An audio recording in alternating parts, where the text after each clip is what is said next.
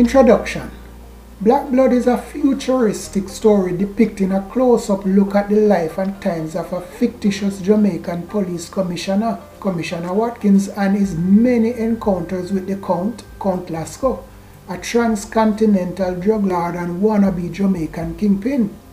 The world was on a comeback trail after the conflict had passed, and the countries and peoples which were affected by it was starting to reinvent themselves.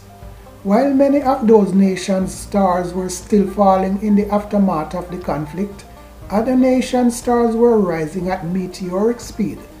One such fast-rising country at the time was the tiny island of Jamaica in the West Indies.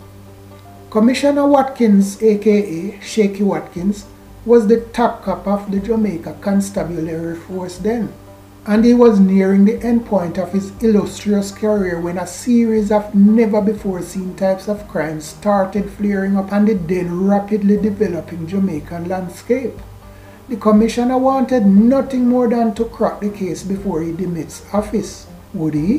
One way to find out. Come along with me. There are lots of what you want to see, hear, and feel in this book. We spared none of the gory details. Lots of blood, thrills, spills, dark humor, and anecdotes. So, grab some comfort food, pull your feet up, get comfortable, and let's go back to the future again. Note: Black Blood is a work of fiction. The names and characters depicted in this story are fictitious and not to be construed as real or be associated with any person, living or dead. This is a copyright protected work. All rights are reserved. Chapter 1: Bloodlines. The name is the link.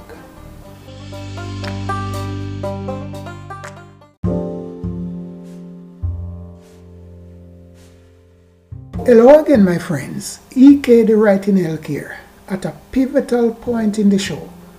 Today we begin a brand new series.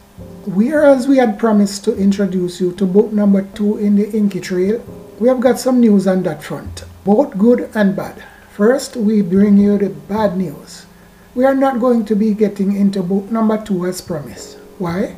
Well, that brings us to the good news. It's because there are parties who are interested in the script for publication, and that comes with condition which includes no prior publication, not even on my blog. Oh no, don't cry. It will get to you. That book will get to you eventually. Just hang on tight. Now, in its place, we have quite another rather interesting story. It is called Black Blood, Trace the Family Tree. Black Blood, Trace the Family Tree. So, bring a friend and come along. This is it. Black Blood, Trace the Family Tree. And it goes something like this.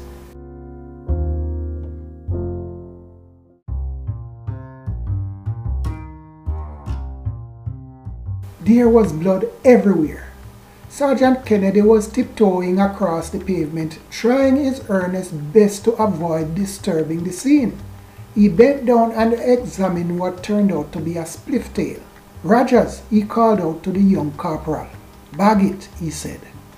Corporal Vince Rogers, being new to the service, had only been on active duty for 5 days. However, he already felt as if he had seen enough blood and gory mess to last him a lifetime. He fetched a receptacle from the kit and placed the soggy bit of would-be evidence inside of it. Then he replaced the cap and set it aside. Vince by then was sick to his stomach and was beginning to question his career choice.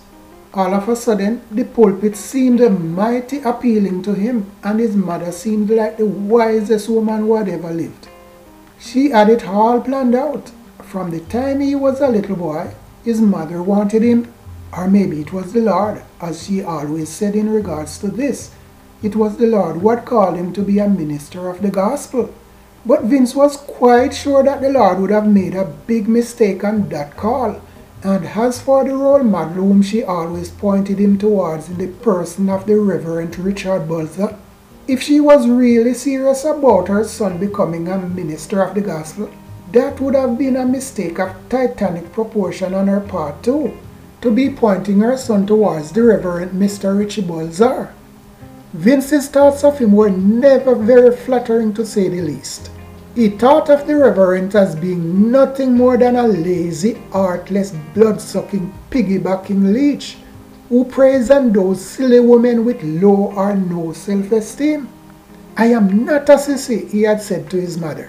"I will go out and get myself a real job and earn my keeps like real men do." So, instead of registering for Bible school, as she had wanted him to, the police academy was to be the benefactor of Vince's coming of age and his search for adventure.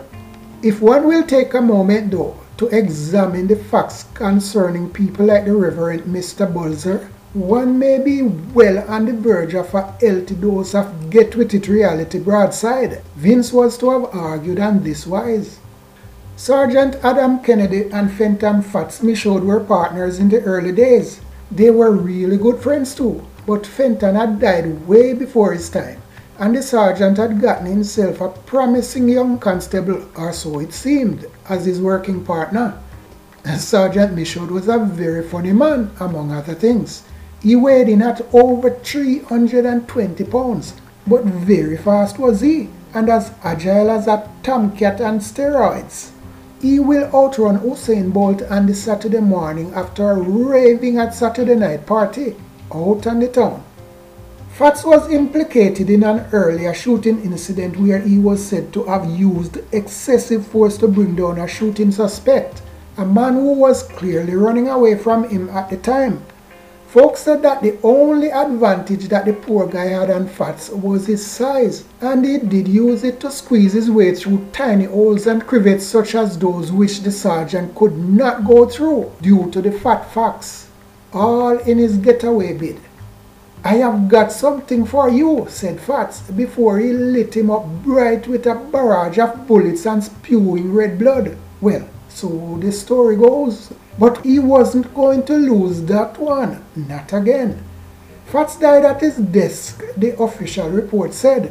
But we all do know very well where officials and their reports stands on the truth, as well as on the trust and confidence index in the mind of the common people.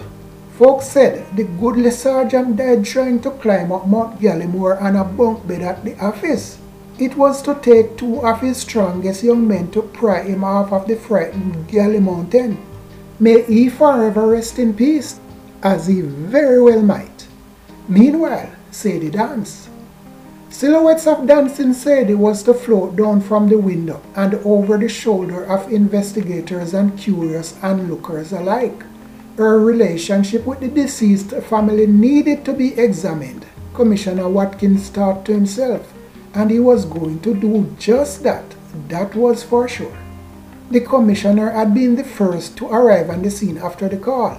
He didn't stay very long though, just to walk around the peripheries of the compound and assign roles to the next in command. On his way out, he cast his eyes up at the third-floor apartment and saw Sadie standing there in the window, bracing against her stretched-out arms against the windowsill and looking down at the happenings. Commissioner Watkins paused just long enough to survey the settings before moving along, shaking his head in his usual shaky Watkins manner. Sergeant Kennedy and the team then went to work gathering evidence. Crime scene analysis.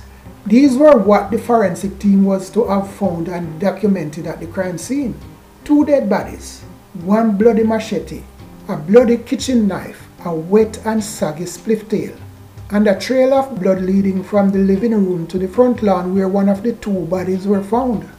The trail of blood leads out through the front door, down the steps, and out onto the paved driveway where the second body was found lying face down on the pavement, just beyond the cordoned-off area. Curious onlookers and tight-lipped neighbors alike, now stretching their necks to sneak a peek across the fence. Many among them were probably the same ones who did not even bother to respond to cries for help in the night. Now they are out seeking a thrill though. All of that, plus a senior cop obviously perplexed beyond the norm at what he was seeing. Add in also those newspaper reports and theses which was to be coming in, and later on, Dancing Sadie was to be called in for questioning and then released. The deceased's lifestyle came in for scrutiny. The verdict was left hanging for the time being. While Sergeant Kennedy was skimming through the various crime scenes all over town, the commissioner was thinking, planning and strategizing. He was also sharing anecdotes with his family back at home. He always does. He would then need to review all of the incidents in detail in order to see if there were patterns. Any links and ties in that could connect one to the other would come in handy. He would later find the connections, but there was much work to be done before that was to come about, and the clock was ticking the time away. That's it, my friends. Thank you for lending me your ear again. We will be back here tomorrow with another chapter of this new story, Black Blood. Come join us then. Until then, I am EK, the Writing Elk, and I am out.